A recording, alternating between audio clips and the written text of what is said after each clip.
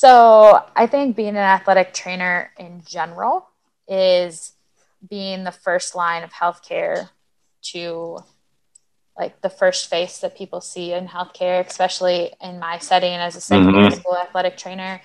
I'm the first healthcare provider that they're going to see immediately after an injury or an illness, especially if it happens after school. Like you won't even see the nurse before that. You see me.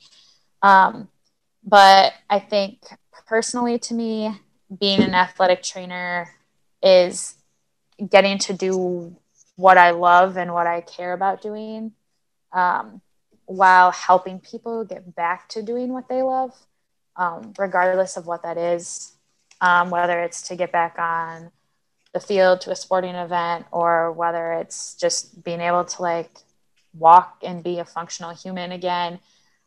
Whatever their goal is, I just love helping people. And I think we're in a great position to do that because our landscape is so extensive and we can work in any field. So being an athletic trainer is just helping people and meeting them where they're at and then providing personalized care to them and not treating them like a textbook, treating them like a human being and like a person and getting to know them all while enjoying it.